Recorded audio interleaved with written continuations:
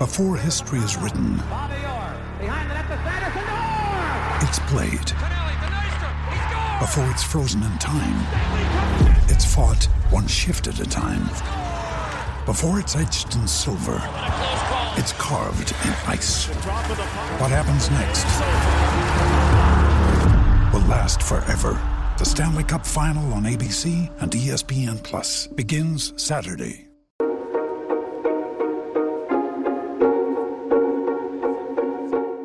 It's the Hive Sports Podcast, bringing you all the buzz on sports in the Beehive State. Visit us at thehivesports.com.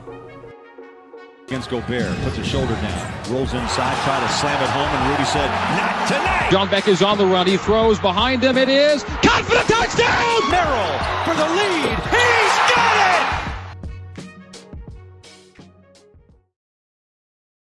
Hello, everybody, and welcome to the RSL Sundays podcast here at the Hive Sports, brought to you today by myself, Ethan Kershaw, alongside with Alex Maurer. Talk things, all things RSL this week.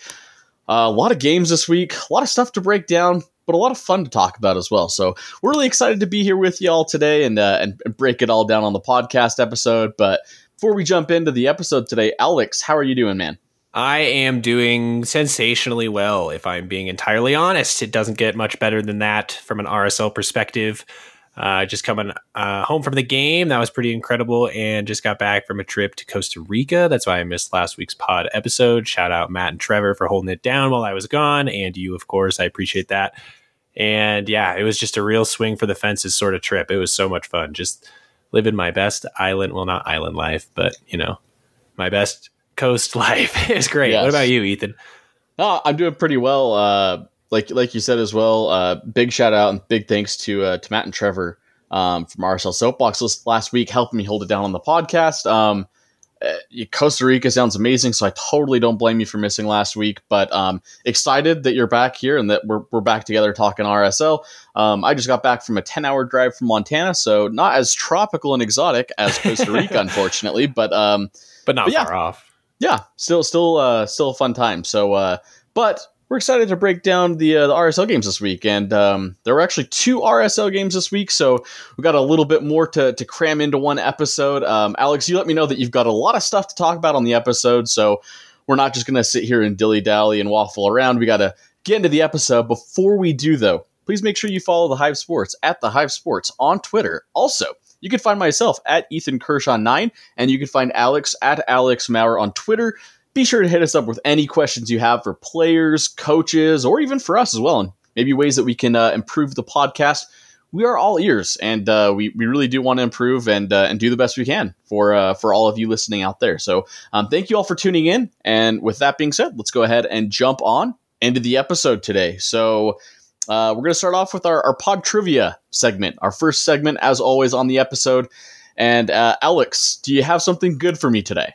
I have something for you today. I don't know how I would describe it and which adjectives I would choose, but Ethan, you gave us such a good intro, and to pay you back, I'm going to give you a near impossible question, but I'm hopeful for you. I'm hopeful for you. I think you're you know what, let's just get into it. Tonight's VAR official was one Rosendo Mendoza, a third-year official. In which year was he the center official for a USL Western Conference final? Wink, wink.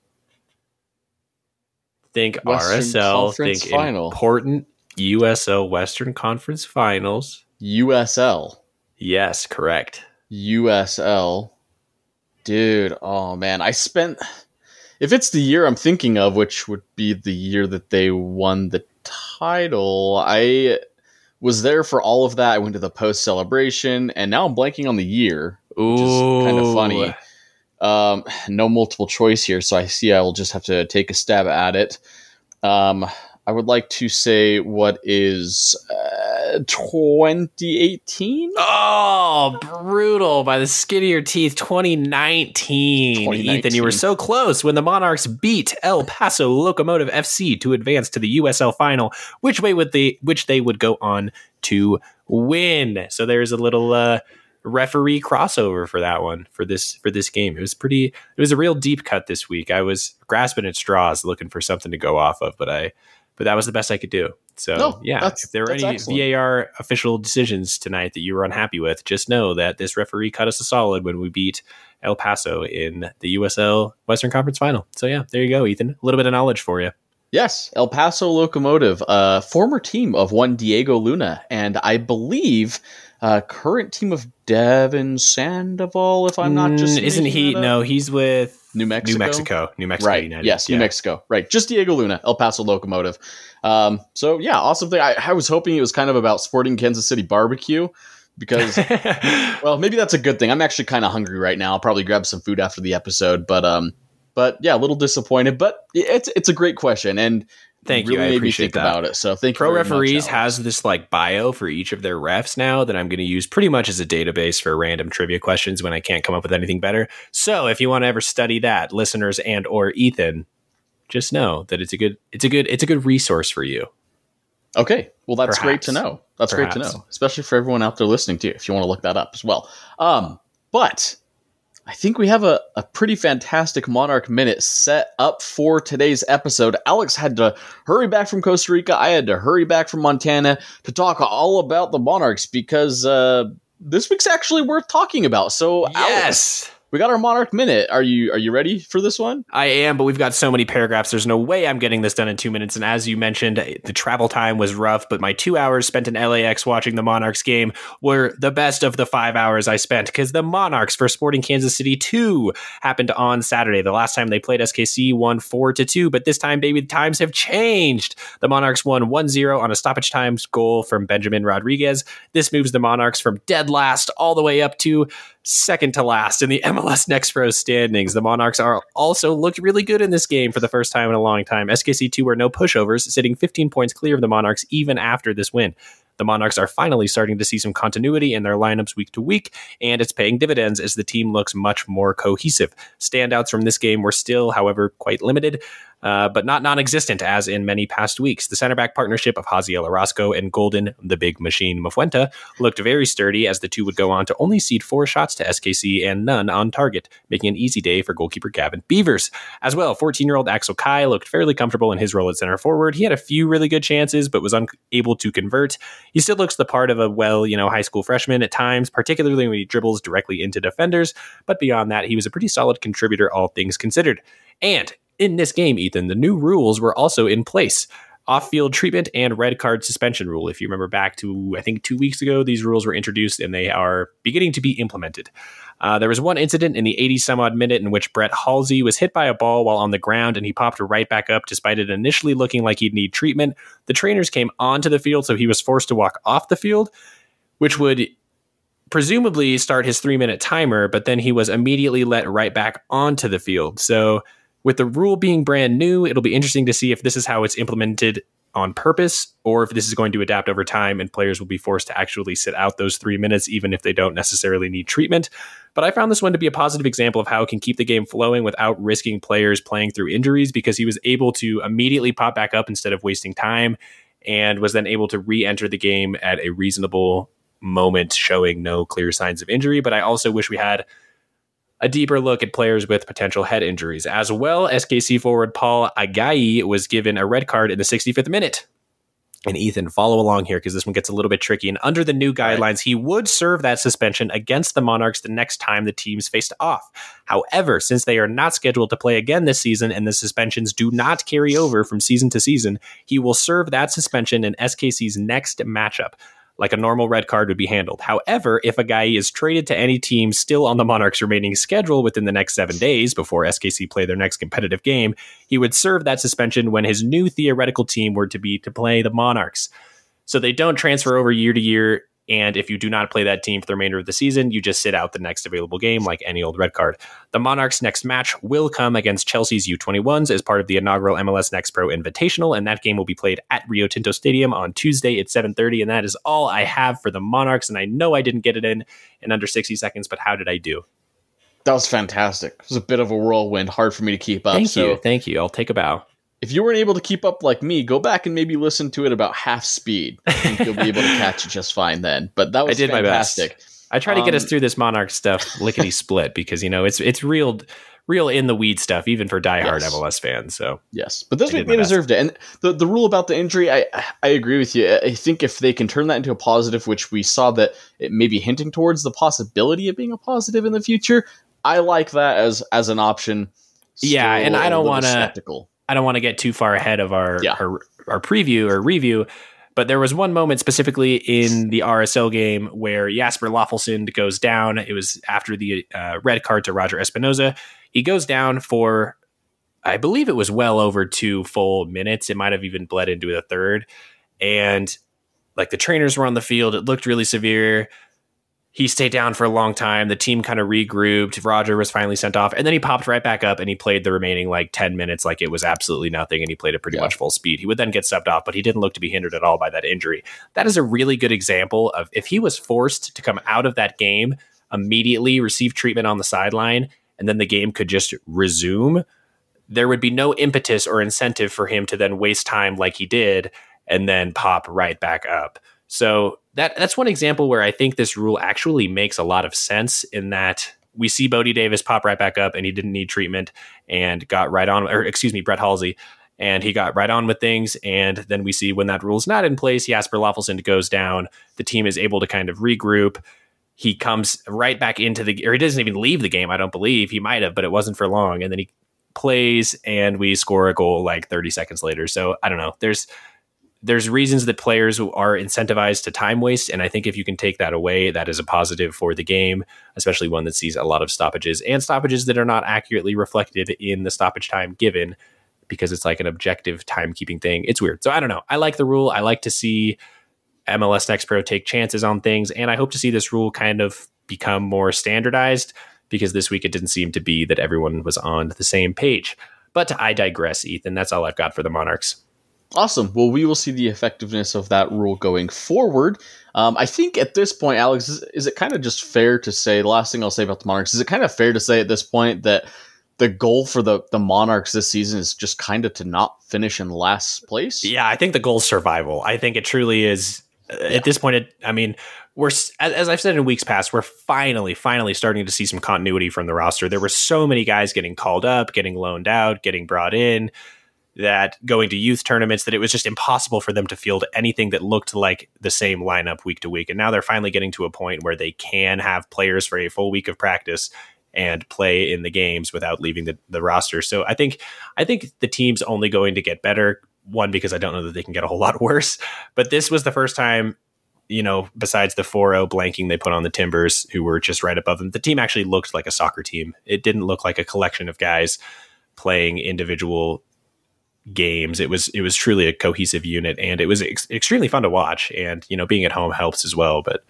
no, it was great, and I think there's a lot to be excited about for the Monarchs moving forward. I think that it was just a much bigger hurdle to get this team kind of off the ground in a new look way that I think the FO was anticipating. But I think it's a good mark for the future, and I'm excited to see kind of the guys that come out of it. Yeah, I agree. Make sure to attend a Monarchs game. Slowly getting better for the team. So hopefully they can continue this, their winning ways, I guess I should say. But let's get into the first team, talking a little bit about their games throughout this week. As you know, they played 2 games. The first game was against Atlanta in Atlanta, and the second game was against Sporting Kansas City here at the Riot in Sandy. So we're going to talk about both these games. Let's go ahead and start off with the Atlanta game. This game was a bit of an early game. I believe 5:30 was the kickoff time. For me, I was actually driving to Montana, so I listened to some of the game on ESPN 700, and then my wife graciously, thankfully, drove for a little bit while I was able to watch a little bit of the game with some spotty service here and there. From what I did see, though, Ronaldo Cisneros gets a goal early in the 7th minute of the game. RSL quickly down 1-0, and then in the 33rd minute, he gets his brace, second goal of the game. Atlanta up 2-0 at that point, looking like this game could be a blowout, but RSL, right before the half in the 37th minute, sneaks one back off the corner kick from Justin Merrim, as a goal is headed in from Johan Kappelhoff, his first goal in 151 MLS games for Kappelhoff. Good for him. Great achievement for the guy to get his first goal in MLS. And so I heard you catch yourself there. I caught myself. I'm getting better. I'm getting better each day, I promise. But yes, a fantastic job by Kappelhoff there at that moment. Unfortunately, it just wasn't enough. The team was not able to generate enough chances going forward the rest of the game, not able to finish anything. Ends 2-1. They lose this game. My personal, just right off the bat, thoughts on this game, especially in hindsight now, thinking about the Kansas City game, it's a bit of a shame that we didn't kind of go for this game, I think, a little bit more. With Atlanta suffering so many injuries this year to so many key players, guys missing, Joseph Martinez did not start this game. If I can vet that, I don't think. Yeah, he came off the bench. Yeah, last 13 minutes of the game in this one. But really didn't do much out on the field while he was out there. So Atlanta missing guys. I don't know, man. RSL needing points. I think that they should have gone for it more, but they fielded a team that included guys starting in this one, like Nick Beasler, who went a full 90 minutes. It was great to see Diego Luna start, but only played 45 minutes for him. I don't know. Yeah, it was a weird one. 63. It was definitely a weird one. Alex, it was really a weird one. What do you think? And in the theme of traveling with spotty service, I watched the first half of this days later in the KSL stream on my flight home with spotty Delta T-Mobile go in-flight Wi-Fi, and so I took as much as I could out of it, and then I couldn't continue refreshing to watch every 35 seconds. But it was a remarkably poor first half, I think, from RSL is fair to say. We looked pretty, I don't want to use the word shambolic because I don't know that I reserve that word for the Monarchs minutes. I think yes. they kind of own that, but it was a really rough first half, and following it on Twitter, it seemed like it was going to be a whole lot worse than I think the 2-1 scoreline made it look. And I think there's some positives to be taken in that. I think the team did really rally back well in the second half to look composed, at least. I mean, obviously they didn't fight back and win, but they looked, I don't know. Energy has been one of the things that this team has really harped on in losses, especially when the energy quote isn't there. And I think this is probably one of those moments, but I hate that is the excuse because it's silly. Why are we placing so much emphasis on this nebulous idea of heart and passion and desire when we could be falling back on things like tactical approach and, in-game management and things like that. So for this game, there was one moment in particular that really, really stuck out to me. And I tweeted it out in response to Andy Larson commenting on Sergio Cordova in this Kansas City game. Yes. And Cordova goes to press really high, which is good, but nobody follows him. The team is really stagnant. And there is one pass made to an Atlanta United midfielder, and then he makes a pass that, I kid you not, takes 9 RSL defenders out of the play. He gets a packing stat of 9. That is as good as it can get. Literally, he takes the whole team away with one pass, and Atlanta nearly comes away with a goal because of it. They really, if they could finish better, they would have, and they should have, frankly.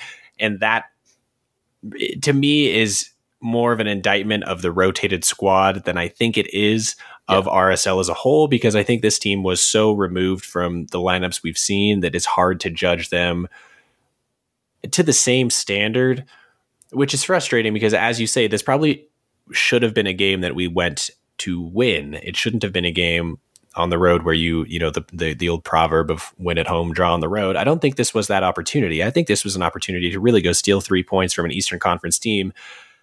And I think we probably got caught up in a lot of the old narratives, like the team doesn't do well on turf, the team has to rotate on Wednesdays. Like, other teams find ways to win in these spots. And it was frustrating that we didn't, but luckily we got the opportunity to get this taste out of our mouth pretty quickly. And I don't know. I don't see too much joy and enjoyment in reviewing this game much further, but also really any insight we can gather, because it is, as you mentioned, just such a rotated squad that it doesn't feel fair really to hold them to the same standard as we do normal game reviews. But it also shouldn't be an excuse, because it was a decision from the coaching staff to rotate the squad. Whether or not you have or have not to do that, it still was a decision and they made it. And so maybe they should be critiqued for that, because at the end of the day, you do need to go put out a roster that can compete and win games. But I don't know. I don't feel one way or another too strongly about this game. We continue to be not very good against bad teams. However, that changed against, the Western Conference worst, Sporting Kansas City. But yeah, I don't know. It's an opportunity lost, but beyond that, I don't feel too strongly to, one way or another about this one. Well, I agree with you. It stings a little bit. When I saw the lineups come out to start at this game, I wasn't very encouraged, and so my expectations kind of went down. I was like, if we happen to get a point or even 3 out of this game, that's just fantastic. But if we lose this game, I'm not going to be all that surprised. Like you said, it's not going to be a real tough critique on my end. But this is RSL. This is the RSL Sundays podcast. I want to try my best to take away some positives out of this game. So here I go. I love it. I am all ears. Let's see what I can do. RSL in this game, unfortunately, outshot 14-10, 7-4 on target. But the pass accuracy for RSL was actually pretty good in this game. A bit above their season average at 84%. Unfortunately, Atlanta was just a little bit better with 87%. Some things that really stood out to me, though, is Justin Merrim getting the assist. I know it's off a corner, but I had been talking about all season. I think it was also like a recycled corner, wasn't it? Yeah, I believe so. Yeah. Justin Merrim, he's just been accurate, man, with his passing this year. And I'm going to talk a little bit more about him in this other game review that we're going to talk about with SKC. For me, I think if he continues at this level, I may declare the guy the most consistent player on the team offensively, I would say. When Jefferson Savarino exists? Yes. Because Guess what? Savarino wasn't here for the beginning of the season, and Justin Merrim was starting a bunch of games at the beginning of the season when he wasn't even projected to. I will be the first to admit that last season, I hated Justin Merrim. Like, I did not like him, and I was not excited for him to be coming back with the team this year. But I'm eating my words. He's actually been one of my favorite players throughout this season, and he looked good in this game. Like, he was the only RSL player with multiple shots in this game, more than one. He had 2 shots in this game. Great for him. Another thing, Zach McMath, 5 saves. Yes, he gets scored on in the first 33 minutes of the game twice, but keep in mind, the remaining, it's 56 minutes, rest of the game, keeps a clean sheet for that time, gets 5 saves in this game, is second in the league at this point in saves made for this entire season. Last thing I will say about this game is that, the fact that RSL was able to keep a clean sheet is great in and of itself. But did you know that Justin Merrim is actually tied for 11th this season in assists? In the league? Yes. Tied for 11th. Really? How many does he have? He's got a total of 5 assists. Huh. Actually, I think with tonight, because we'll talk about it in the recap, actually. But Justin Merrim playing fantastic. Good Aaron for Justin Joseph Merrim. Yes, absolutely. Aaron Herrera had an okay game. Like, 2 goals conceded wasn't great, but he was busy on the stat sheet. He had 5 clearances. He had, 1 interception. Well, maybe not as busy as I thought. Anyways, I'm just trying to paint as many positives here as possible, but I think we've talked a bit too long on it. Unfortunately, RSL loses this game. We move on and come home. Alex, you have one more thing before we move on. I do, and that is that I was extremely bummed and disappointed that this is finally the game we saw a back 3, because it was so bad. It looked so disappointing, and I think it was because obviously we were playing such a heavily rotated roster, and we were playing Aaron Herrera, decidedly not a center back at center back. Please, if you watch this game and you were like, look, Alex got his wishes of a back 3. This isn't what I wanted. This isn't what I wanted at all. I want Justin Glad, Marcelo Silva, and Eric Holt or Johan Kappelhoff, or even better, Jaziel Orozco holding it down back there in a back 3. And until I see that, we cannot fairly judge it as such. But yeah, that's all I got.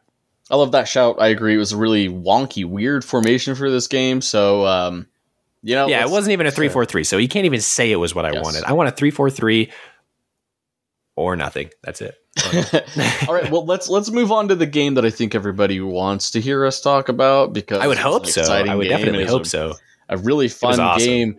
RSL takes on Sporting Kansas City today. As we noted rival Sporting Kansas City. Sporting Kansas City.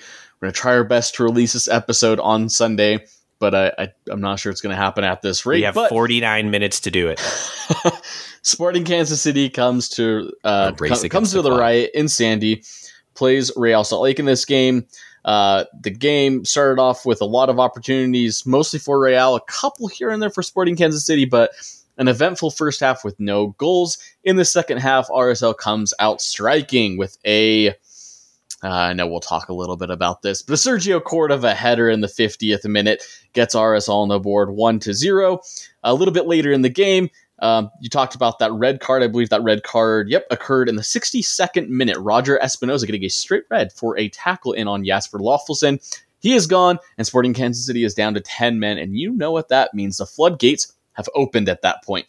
Just like literally 2 minutes later, Paulo Ruiz gets a wonderful pass from Jefferson Savarino from Justin Merrim, and slots home a perfectly placed goal up 2-0. And then at that point, like I said, floodgates open. Jefferson Savarino notches a third goal for the team in the 71st minute. Anderson Julio came on late, could have had 2 goals as well, but they're both ruled to have been offsides. Great to see him back and healthy, and I think that's going to be a big topic of conversation in this game. Is good to see some guys back and healthy. RSL wins this game 3-0 in large part due to the fact that Justin Glad was back in the starting lineup for this game. Alex, how do you feel, man? Like how great is it to just watch this game and watch RSL pummel Sporting Kansas City? It's awesome. It's tremendous. There's few teams out there that feel as validating to beat than a Sporting Kansas City. They're just, even when they're bad, it still just feels really good. But before this game even started, rolling up to the stadium, I tune into the radio, Ethan, and do you know what I hear? I hear that RSL has terminated the contract of Chris Kablan 2 weeks early.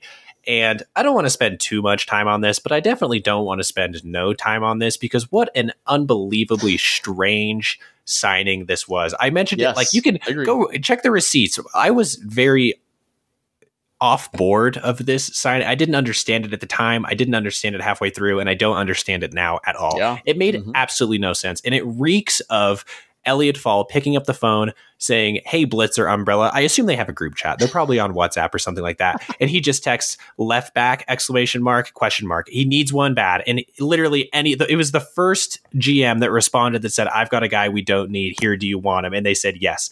And not only did he take up a roster spot and salary space, he took up an international spot that apparently we needed because we canceled his loan 2 weeks early. So clearly we have somebody we want to sign.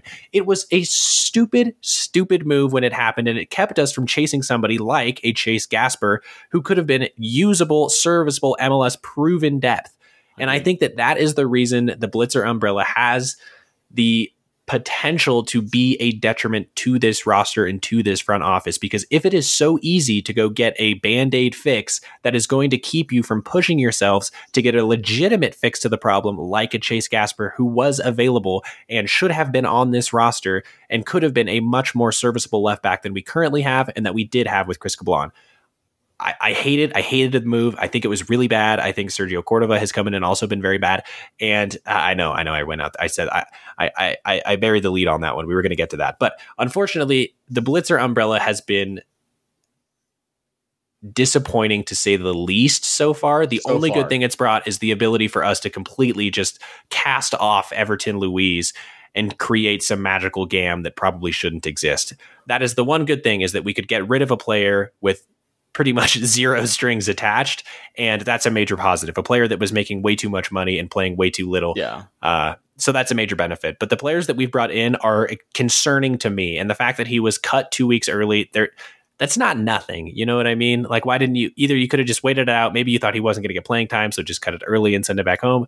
But, there's whispers and rumblings of him not being a great practice player. What's the point of bringing in a guy in-house that through your organization that is not a good practice player? Those are the things you should be able to avoid when you're bringing in a guy somebody that you work like alongside with, a colleague of yours, says that this is a good player. Why? I don't know. I don't get it. I hated it. I don't like that it happened. I'm glad that they, I guess, just decided to cut their losses and get rid of him earlier. But I hate that it ever put the team in a situation that they needed to do such a thing. I don't know. I want to slide some other news in here because I realize that we have neglected to talk about it, but you slightly touched on it, and so I just kind of want to just briefly talk about it, let everybody know, in case you're wondering where Everton Louise is, what is he doing. Unfortunately, we have, I believe, did he leave on or no, he didn't leave on a free. We have so he was transferred to another Blitzer club. Which is SK Bevern. So it used to be Waasland Bevern in the Belgian second division. It is now SK Bevern. So they have received Everton Louise. He is no longer with RSL. I am very sad about that because I loved him, not only because he's a Brazilian, but because he was a really awesome guy and really genuinely a cool dude. So I thought he was great television. He was always willing to do bicycle kick clearances in the box, and for that, he will always have my full support. but he was the 8th highest paid player on the roster, and he was at best a substitute. I was going to say not even a substitute though. I mean, like at best he was like break in case of emergency center defensive mid. But at least in his last couple years here, he was great when he came here originally. But yeah, that's the one good thing I think the Blitzer umbrella affords us is the opportunity to just get rid of bad contract guys. Yes, and for that, it has been helpful. But bringing in players, so far, we're 0 for 2. In my eyes, I know Sergio Cordova may still come good. But so far, I think we're 0 for 2 on guys in the Blitzer umbrella. And so I hope that doesn't keep us from chasing after other players just because those signings are easier. However, that is a whole lot of preamble to get into the Sporting Kansas City game, which was extremely fun and exciting. So I don't want to keep us from that. We still haven't even mentioned, though, too, if you saw Johnny Menendez finally come back from injury and now you're wondering where he is, RSL has actually loaned Jonathan Menendez off to Velez, which I believe is in the Argentine League, if I'm not mistaken. Velez Sarsfield, yes. Yes. So RSL has loaned out Johnny Menendez to Velez. He's no longer with the team for the time. Which is weird, too. Why is he on loan? Like, presumably teams that send out guys on loan still pay a portion of their salary. Why are we not just cutting him? Or I don't know, because I don't think there's any compensation for us except getting some of his money off the books. And why would you not just cut him and get all of the money off the books? It's possible. I don't know. It's weird. Maybe they negotiated a buyout clause because I think he still has like 1.5 to 2 years. So maybe they loan him for a year and they buy him out later. I don't know. But yeah, it's weird. I think they definitely, juggled that and came out to the decision they were most comfortable with. But it's weird to me. I would like to see the inner workings of that and seeing how much money we're picking up. Yeah. But obviously we're never going to see that with MLS rules and regulations. But yeah, I digress. Yeah. Johnny Menendez came in and played a little bit of striker. And so potentially, like, my only thought process is we're already down Bobby Wood. Anderson Julio got injured, but was thankfully back for this game. But maybe management is thinking, hey, you know what? Maybe if we have a bad run, we lose a lot of strikers. Johnny Menendez is a guy that we can always, bring back and potentially just throw up there at striker. But I'm not exactly sure. So we'll see how that plays out, but he is on loan for the time being. Let's talk more about our game review for And Sporting speaking of strikers, Ethan. Yes, I know. Here we go. We have to get into it, and I am excited to get into it. And I think we're on the same page on this one as well. I'm mentally and emotionally ready to get into it. Sergio Cordova scored a great goal, and he scored it with his head. Don't care. There it is. Hear the applause. Reel it in, Skordova fanatics. Snordova is no more. He's been put ironically to rest, and Skordova is back. And then about 5 minutes later, he missed a wide open header in the box, unmarked 6-yard box. He puts it, literally the only player he's got to beat is the keeper, and he puts it wide. Doesn't even bother putting it on target. However, he scored the more difficult chance. That is the same thing he did in Montreal. He missed an easier chance, and then he scored a harder one. This one, he just inverted it. He scored the difficult one, and then he missed the sitter. This is who Sergio Cordova is to me. This just reaffirms my bias, frankly, and my premonitions about Sergio Cordova. I said at the beginning of the year, I think he's probably an average MLS striker. He probably gets 6 goals this season, and he's right about on pace for that. Yeah. I think had Bobby Wood and Damir Kreilach not gone down, I don't think he would be seeing the minutes that he necessarily is right now, and I think he is reaping the benefits of added playing time. But I don't know that we are necessarily better off for it. I still maintain after watching this game that his best attribute is his pressing. However, the team doesn't always do it in unison. If you watch the clip I posted from the Atlanta United game, it is not seemingly a strategy that the team is fully bought in on to follow the press that he leads. And Pablo mentioned post-game in his press conference that he wants Sergio Cordova to stay really, really high. And that's something that is allowed to happen with Jefferson Savarino able to combine lower with the midfielders. He can stay really high and occupy center backs and try to get in behind and do things like that. That reaffirms to me that they do not see him as a very good hold-up player because they don't want him dropping back deep and they don't want him with defenders on his back. They want him running in behind them, which is how he scored his goal, which was a very nice, very hard run that led to a good header that beat a defender and the keeper. It was great. It was a great goal. Mm-hmm. Yeah, for sure. However, he's still not very good at hold-up play. He's not a great passer. There were too many moments in this game where he was dispossessed. And I don't know. I don't want to spend too much time on him because he scored a goal. It was awesome. His celebration was great. Hopefully he got the proverbial monkey off his back and now the floodgates shall open. But if that were to be the case, you would assume he would have hit the sitter that he yes. somehow, some way put wide. So I don't know. I think this is the player that Sergio Cordova is. I don't necessarily think it's the worst thing in the world, but for a player you're paying $700,000, I worry that so much of our cap is being eaten up by somebody who is not a good enough striker. And the rumblings we've heard from around the team and the way that their tune has sort of changed in regard to transfer rumors, it seems like the search for a number 9 has ramped up in recent weeks. And I believe that we are probably honing in on a guy because Sergio Cordova's lack of confidence and goal scoring is to blame. So, I mean, also guys like Rubio Rubin are not contributing. So there's, the blame goes around. Anderson Julio misses what probably should have been the 4th goal in this game.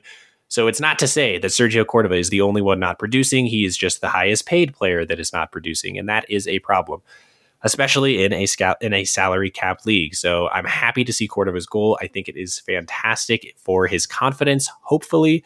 But I mean, dang, man, he missed a couple, and that wasn't the only sitter he missed in this game either. There was one right in the south end where, a lot of people were complaining that he didn't stick his leg out. I think he was probably too far away to get it anyhow. But then there was another where he's 1-on-1 with the keeper and he still can't beat him. I don't know. It's just, I think this is the player that he is. I think he is going to get a lot of chances because he seems to find himself in decent spots, not great spots, but decent spots, mind you. And the more he can do that, the more opportunities he gets. However, he is leading the league in big chances missed, so he's probably going to miss more than he makes. I don't know, Ethan. I feel like I share your sentiments pretty similarly on Sergio Cordova, but where have I gone astray? What have I missed? What do you believe that I don't? Okay, a couple of things. Funny enough, with this goal, Sergio Cordova becomes a leading scorer for RSL with a total of 4 goals, but let's not read into that too much. First of all, Sergio Cordova is an attacker. He has played some right question mark attacker question mark. So he's played some right wing, right? But he's been playing striker quite frequently for the team. He plays up top. It is your job to score goals. So 4 goals at this point in the season for having played. I don't think he played the entire season, but playing a majority of the season. I'm sorry, that's just not quite good enough. Keep in mind, this is Sporting Kansas City. They are the worst team in the West.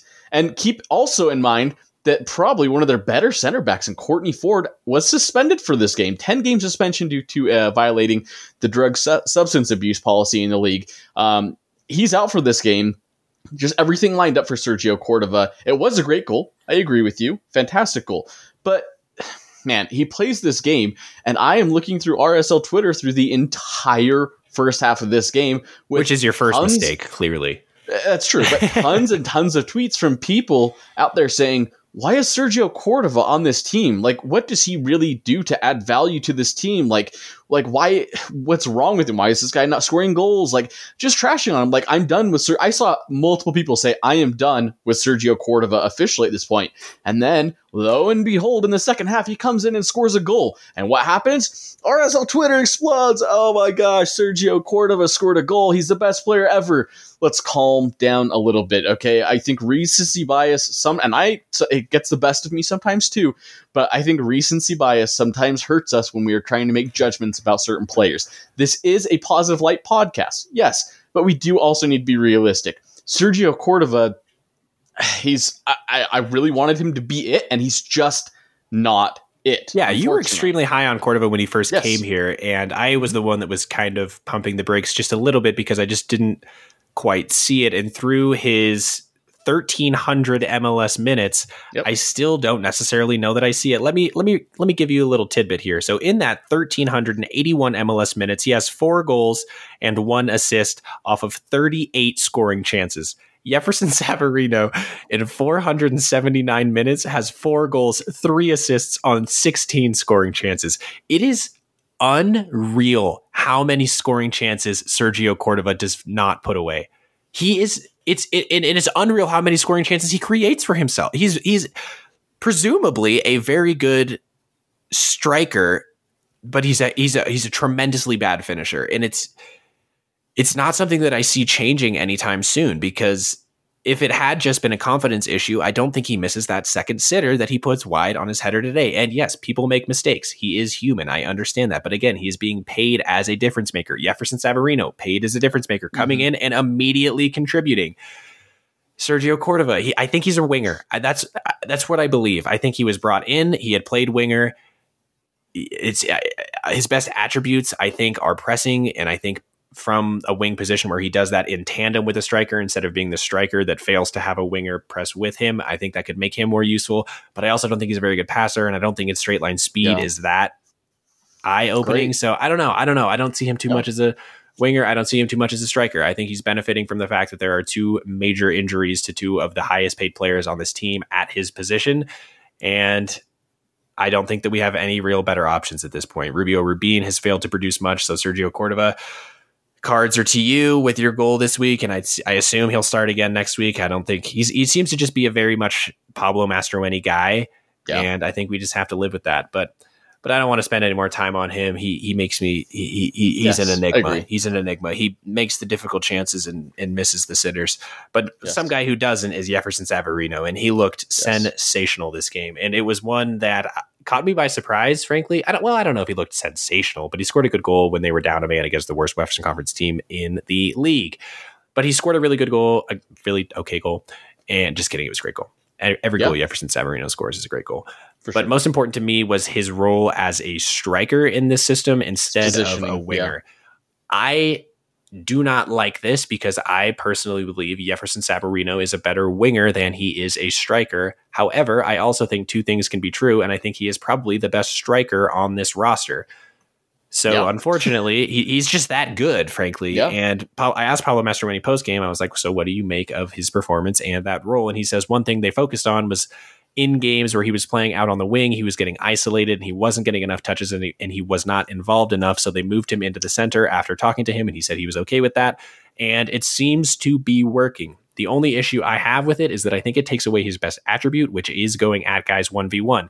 In this role, he is often picking up the ball extremely deep. If you rewatch the game, a lot of his combinations come from around the halfway line, and then he moves forward. And in that position, there's just simply too many guys to beat, and he can't get isolated like he can on the wing 1v1. So I don't love that happens because I think it takes away one of his best attributes moving forward. But I do like that it enables him to get into these really good spots for scoring opportunities because he's by far and away the best finisher on the team. So I don't know. I don't love him as a striker, but I think he's probably better suited there because I don't think the team around him is good enough to support him on the wing, which is unfortunate, but that's just how I feel. Ethan, do you think he's better used as a striker, a winger, or perhaps somewhere else? In this game, he kind of played a little bit as a striker. Sometimes we saw him drop a little bit in behind Sergio Cordova. It worked well. Again, it's Sporting Kansas City, so let's not get ahead of ourselves here. But I'm actually interested where you fall on that. Does this? So we've had in the past, this 4-game skid was all against bad teams, frankly. Right. Yeah. So where do you rate this win for RSL in terms of not only importance, because this was for the standings. I mean, this was a very statistically important game, but how do you rate this performance against the 4 that we've seen before this against teams of, it's hard to say similar quality, but similar quality. You want that's even probably being generous because this team seems to be much worse than any of the teams we've played. Do you want me to read out of 10 kind of thing? I'm just interested on how, if you're Pablo Mastroeni, do you feel that this performance was so dominant that it is a blueprint moving forward? Or do you think that we were playing a team that was so bad and we played such a majority of the second half up a man that you have to kind of throw away this result to an extent? I'll have to side with the latter, I think, a little bit more. I think it was just kind of a byproduct of facing a team like Sporting Kansas City, who isn't great this year. On top of it, you have the red card as well. Sergio Cordova kind of gets things going. I would say that the blueprint that you can look at it is for maybe a bit of a confidence standpoint and a bit of a momentum standpoint. It's a great win at home, 3-0. It helps our goal differential a bit. And so potentially that can get things rolling. Formation-wise, it's great that it worked out, but it's Sporting Kansas City. We'll have to see going forward. Man, because I'm interested too. I don't know where I fall on this game because obviously it was a great performance. I felt we were dominant for the majority of the match. But as you say, it is against the worst team in the West, and honestly, very close to the worst team in the league, because I think Toronto and DC are probably going to quickly become much better than they currently are. And because of that, I don't know. Obviously, I'm always excited about a win, always excited about a win at home, always excited about a win against Sporting Kansas City. But I don't know that there's actually much we can take away from this game and then, I don't know, use against, say, an FC Dallas. But you're telling me to pump the brakes here. What do you have for me? Okay, this may or may not be a breakthrough thought, but for me personally... Oh, I love this. As I was this thinking about this... This is a eureka moment, my friend. Yes, absolutely. Light bulb moment in the middle of the show. I was thinking a little bit about this. I think this could be potentially a blueprint for moving forward for the team. If I'm looking at the team and like the guys that are healthy on the team right now that I want starting on the field, this is probably it. Like, these are probably the guys that I want starting every game from the Sporting Kansas City matchup.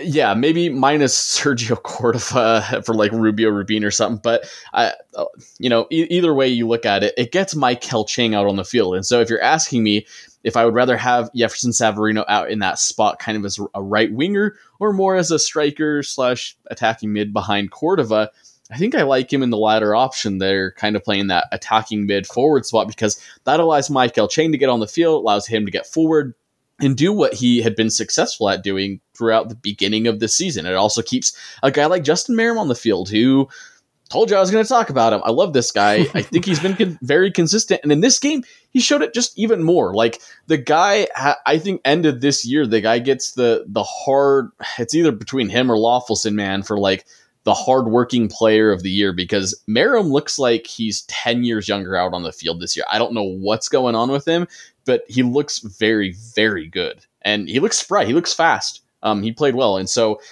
I like this. I like this blueprint going forward, personally. So you would stick, because of what you've seen in this match and how we looked in this game, you would say that RSL's best 11 is the same that we saw from this match.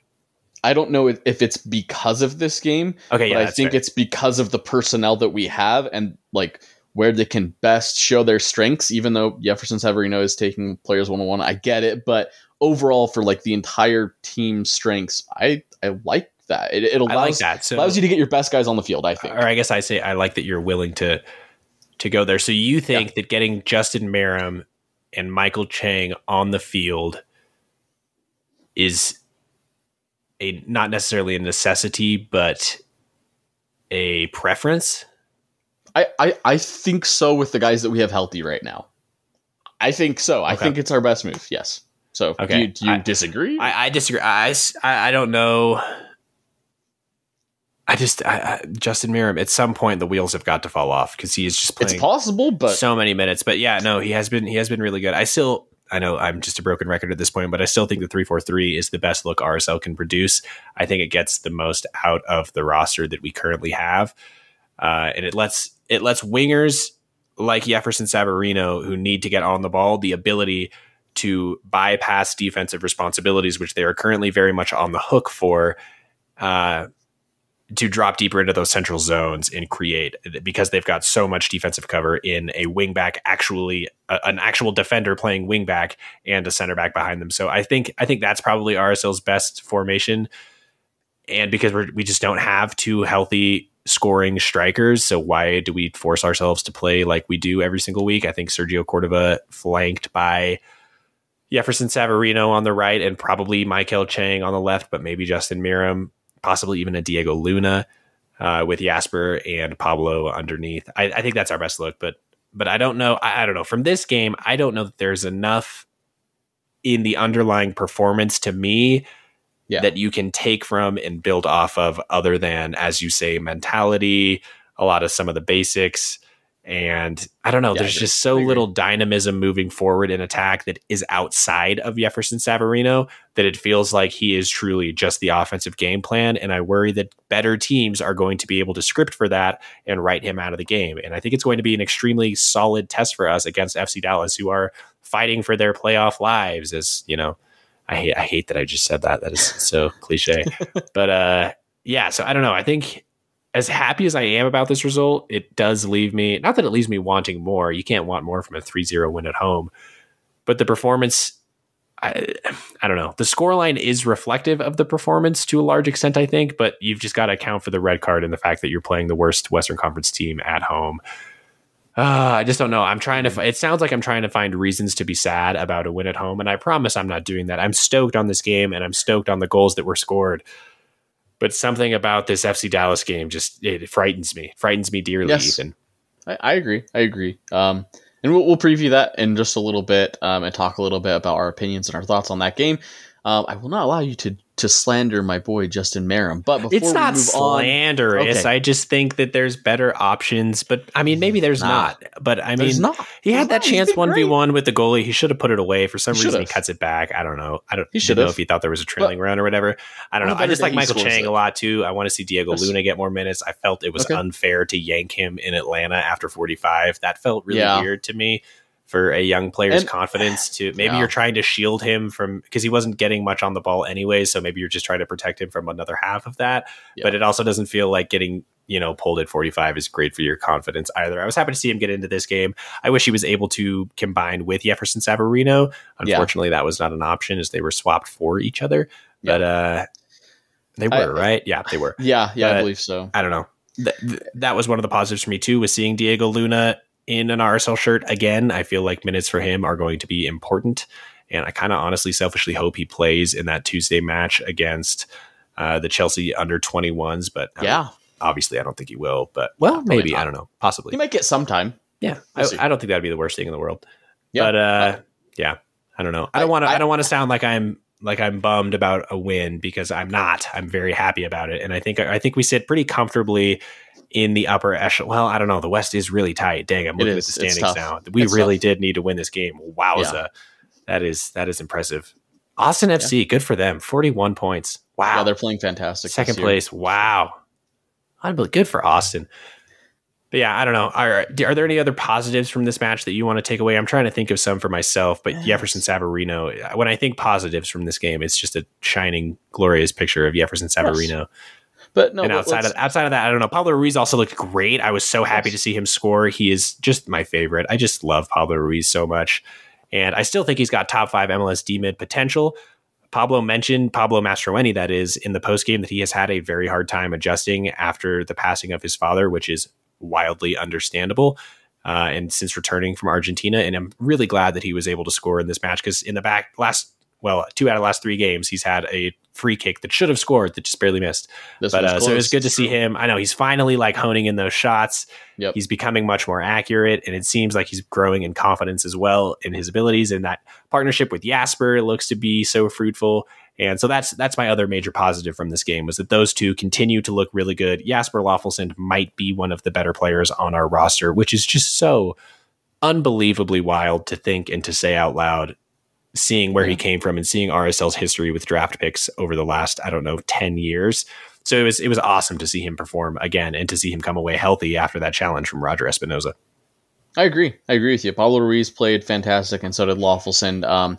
Before we move on to midfielders completely, I don't want to forget Anderson Julio, who came into this game. Fantastic point. How could I? He had 2 opportunities that he could have scored, just barely offsides for both of those opportunities. But one of them would have been a penalty if it had been onsides. I think with his creation, we talk about, does this guy start because he's so electric when he comes into the game?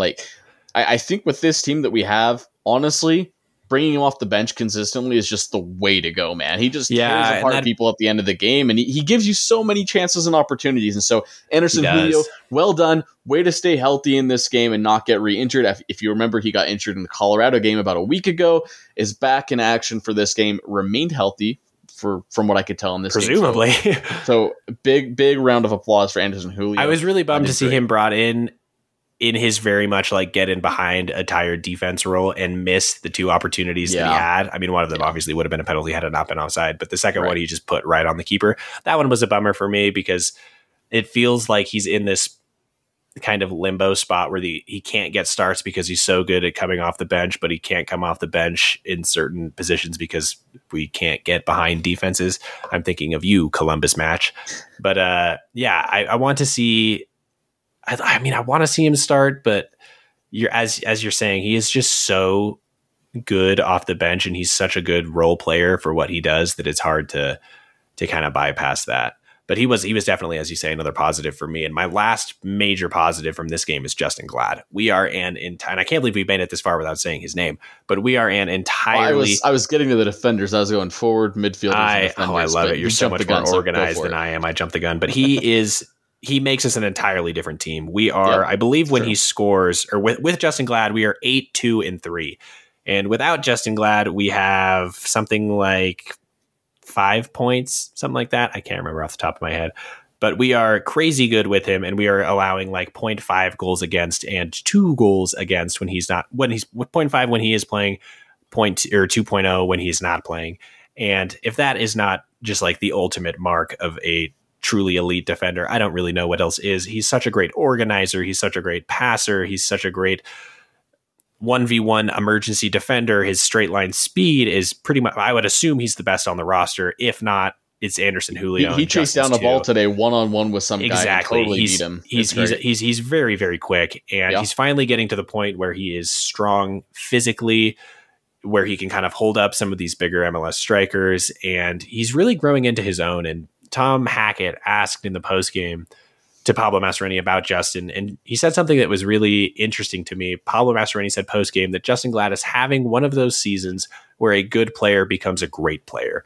Yeah. And I totally see it, and I see what he's saying, and I love that he was willing to go out there and say it, because it feels right. And I think if this year had happened when Justin was 22, 23, I think he's playing in Europe right now. But as you know, progress is not linear for young players. I think he is one of those sort of late bloomers where it took him a little bit of time. It took a consistent center back partnership that he now has with Marcelo Silva to become a truly elite defender. And I think that's what he is now, because the stats have bared it out for a few years, but he's kept getting dropped in playoff games for seemingly no reason. And now he is at the point where he is the first team written onto the team sheet when he is healthy. However, being healthy has been somewhat of an issue, but he was pulled out in this game. He was substituted out in this game, but I asked him post-game. He says he's feeling fine. Everything's great. That was just precautionary. But he is truly a game-changing defender for us.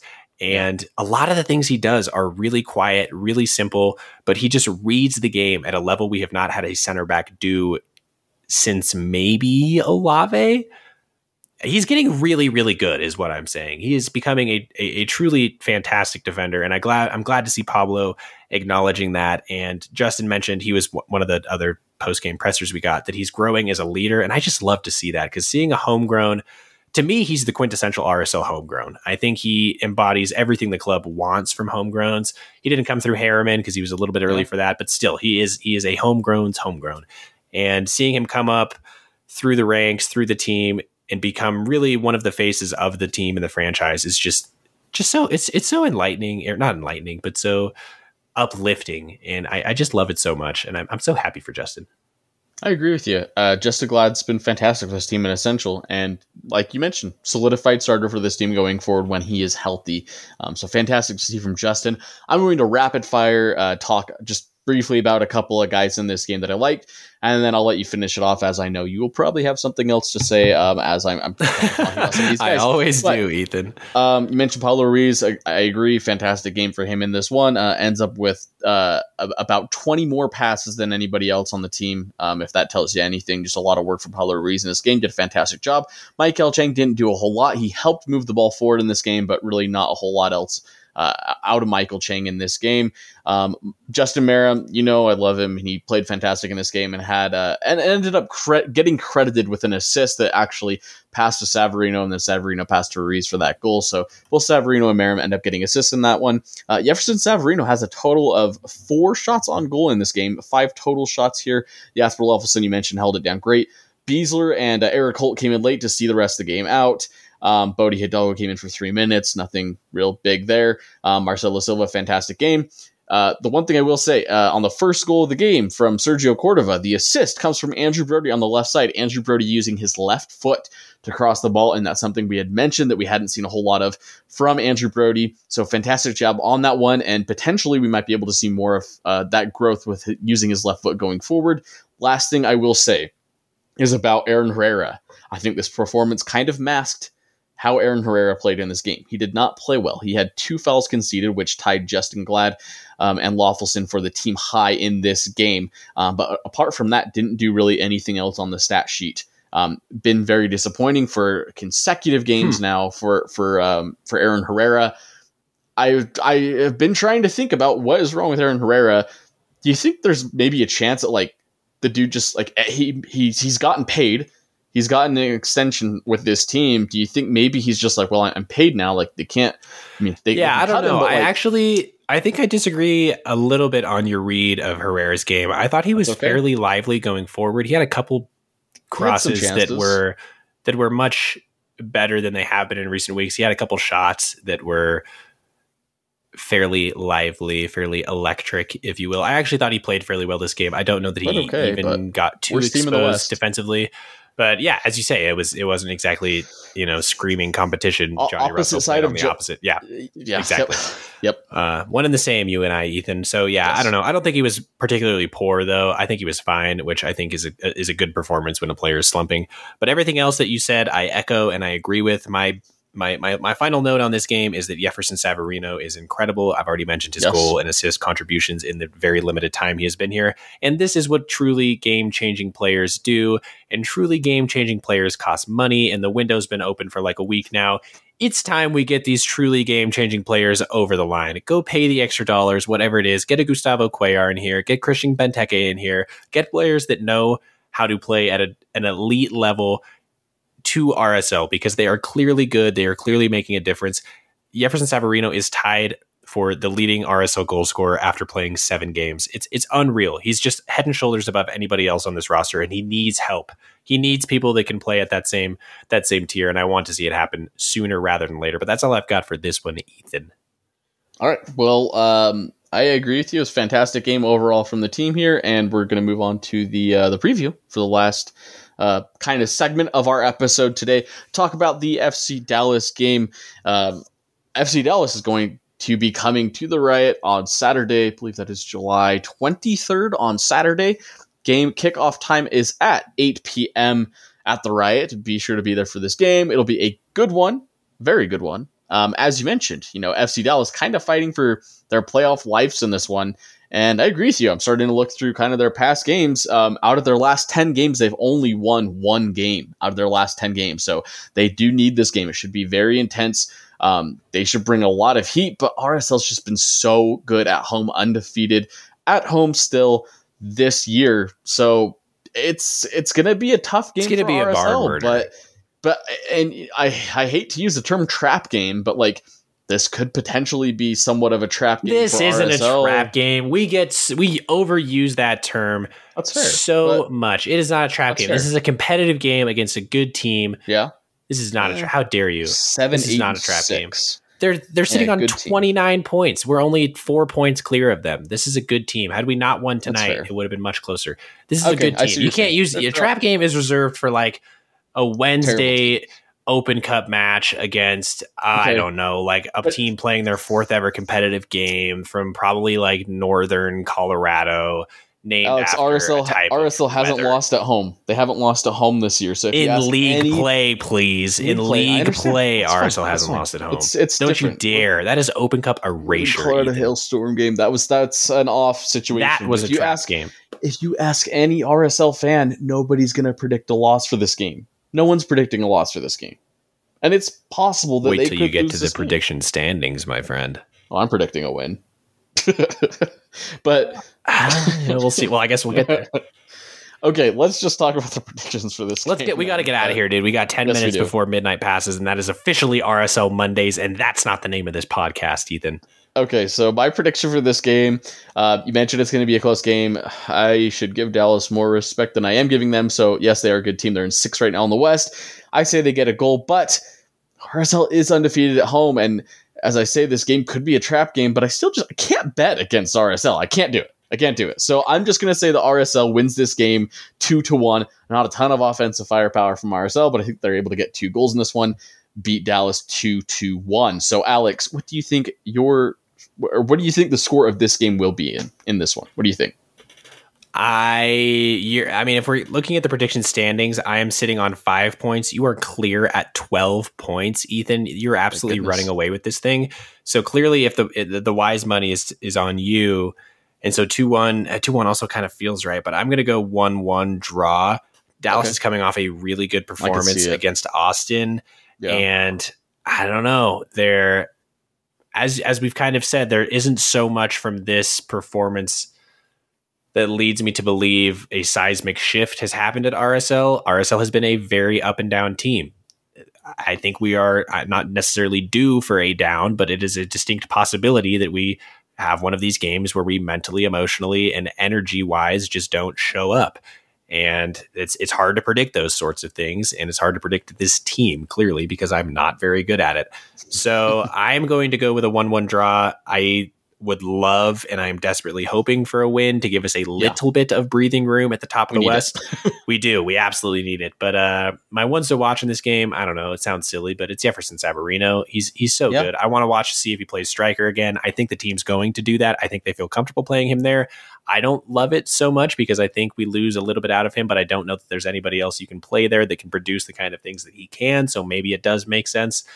But he's my one to watch. He's going to score a goal. If RSL's scoring, it's going to be him. It's going to be awesome. It's going to be great. He's going to lead the team. He's going to walk away with the RSL Golden Boot, and everything's going to be fantastic come the end of the year when we're winning the league. But I get a little bit ahead of myself. Ethan, who's your one to watch? I agree with you. I think this game is very important. They got 6 days rest, so a little less than a week, which is unfortunate. But you best believe that Pablo Mastroeni is going to be getting these guys pumped up and ready for this game because it is a big game, and RSL does need these 3 points at home. I think Anderson Julio is going to be my one to watch for this game. I saw enough from him out of the last 20 minutes that he played, and I understand he may not get a lot of playing time in this game, but I think that he is going to be essential to be able to break down the back line of Dallas. As much as Dallas does want it, I think Anderson Julio, from what we saw at least in this game, him coming in late, breaking down that SKC defense, even though they were a man up, is encouraging enough for me. My 2-1 result that I'm predicting for this game, I think, has to do with an Anderson Julio goal. I think Anderson Julio gets the game winner, I love that. the game-winning goal like he has in games of past, and so I really like Anderson Julio in this game. Jefferson Savarino is a fantastic shout as well, as always. I always love to watch Jefferson Savarino play, and I think he will play great in this game as well. So, you know what? RSL really needing 3 points in this game. Make sure you try to attend the game or tune in any way, shape, or form that you possibly can, because RSL needing these points after this game, they will go to San Jose, play against the Earthquakes, which should get a decent result, maybe some points there. But after that, it's LAFC at home, which will be a very, very difficult game for reasons that we will talk about on our podcast episode sometime soon. But Alex, before we end the episode today, do you have anything else that we have neglected or forgotten to mention? Just a sincere thank you to you and the listeners, Ethan. We've been doing this. We're getting very close to 1 year. I don't know if we've passed that already. We actually might have, now that I think about it. I think we have. I think we have. And that makes me happy and very glad that this has made it this long. That kind of blows my mind. Yeah. So thank you, Ethan, for taking time out of your day, so many weeks of this last year, to talk RSL with me. And thank you to people that actually, it still blows my mind that people other than my sweet aunt and my sweet girlfriend listen to this podcast. So thank you. If you want to interact with us on Twitter, it's like my favorite thing in the world. I'm a little bit addicted to it. I'm a lot of bit addicted to it. So if you've ever got anything RSL to say, at me, I'll be there, unless you don't want me to see it. If it's like some real Sergio scored of a chatter, I'll just mute it. I don't have to worry about it. But anything else, I'm on board for. But no, sincerely, thank you to anyone that listens to this. I love it. Share it with a friend, or don't. I don't know. Keep listening. Or don't. Yes. Do whatever makes you happy. Chase your bliss. Thank you, Ethan. Dang, it's made me reflect a little bit and think about it. That's crazy that, yeah. Has it been a year? I cannot remember. It has been. I'm pretty sure it's been over a year. I feel like now. We should know that. I feel like it was recent. I feel like we just passed that milestone.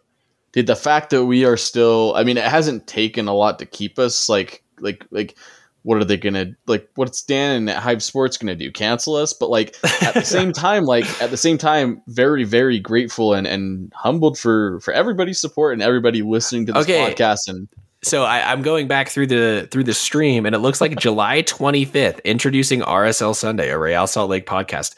Buddy, we are coming up next week. Next week is our first full year of our. What are we going 25th? To do? 25th. Yeah. It won't be a week yet. It won't be the week to a day. It'll be 2 days. It'll be 2 days short. It'll be our probably 52nd episode. That's so wild. That's crazy. Oh my goodness. That's our first episode massive. was 12 minutes. Our second was 20. Oh my, we've become insufferable, Ethan. We have become insufferable. Wow. I love it. Yeah. I don't know how. That actually kind of blows my mind. It blows my mind too. That's so fun. I agree with love you. that. It's good for us. It's crazy that other people like to listen to us talk about RSL, and so like and even if they didn't, if Dan was like, you have 3 listeners every single week, and 2 of them are Alex's aunt and Alex's girlfriend, like I would still do it. Like it would. That's tremendous. I love that. Absolutely. It's been fantastic. Great. And I appreciate you as well, sacrificing a lot of your time. Thank you so much to be here. And you are addicted to Twitter, but you've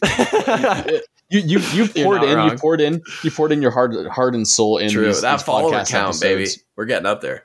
Yes. And I'm coming for that blue check, baby. I mean, you just poured in a lot of your time and effort, and so I really appreciate you jumping on with me as well and recording these episodes. They've been very fun and great to do. So, thank you all for just taking a second to kind of listen to us reminisce a little bit, and we really appreciate your guys' time. We literally would not be able to gain the traction that we have without all of you guys listening to us. So we really, really appreciate it. And thank you all again for your time tonight. Really do appreciate it. And for listening to us all the time. So with that being said, if you have nothing else to say, I will go ahead and wrap us up. I've got nothing, my friend. Okay. Well, once again, thank you everybody so very much for listening tonight. Make sure you interact with us on Twitter. You can find me at Ethan Kershaw 9, and you can find Alex at Alex Maurer. And also be sure to hit up the Hive Sports. Follow them at the Hive Sports on Twitter. To follow or to get all of your Utah sports updates. With that being said, I will say there are lots of great and magnificent things coming in the future for RSL Sundays podcast, and so stay tuned for all of that. We have plans to continue to be better and do better things and evolve and continue to make things greater. So with that being said, thank you all again for tuning in. We will talk to you all next week. See ya. TheHiveSports.com has all the buzz on sports in the Beehive State, covering prep, college, pro, and church sports. No way, really? Okay, maybe not that last one. If you want to stay in the know about all things Jazz, Cougars, Aggies, and Utes, then this is the site for you. TheHiveSports.com. We may even feature your high school, so check us out today at TheHiveSports.com. You can also follow us on Twitter, Instagram, and Facebook. Check out TheHiveSports.com because we got the buzz.